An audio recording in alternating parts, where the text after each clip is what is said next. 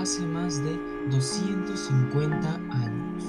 Se dice que en 1754 la Santa Inquisición tomó presa a una mujer de ascendencia persa llamada Parvané, que se dedicaba a la sanación de enfermedades incurables, lo que causó que se le considerara una hechicera.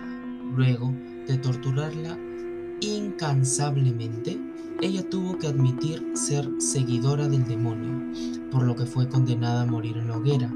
Pero se dice que antes de su muerte, la mujer lanzó una maldición a la casa que habitaba en esa época, que es nada más y nada menos que la casa actualmente conocida como MATUSITA.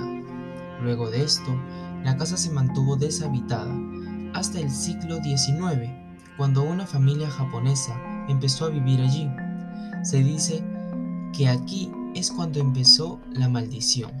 Hay varias teorías acerca de qué es lo que sucedió en la casa en esa época. Entre ellas está que se oían voces y se veían sombras de una manera incontrolable, lo que hizo que la situación fuera insostenible, tanto que el padre de la familia enloqueció y maltrató a sus empleados, tanto física como psicológicamente. Es por eso que el mayordomo y la mucama de la casa decidieron asesinar y descuartizar al hombre.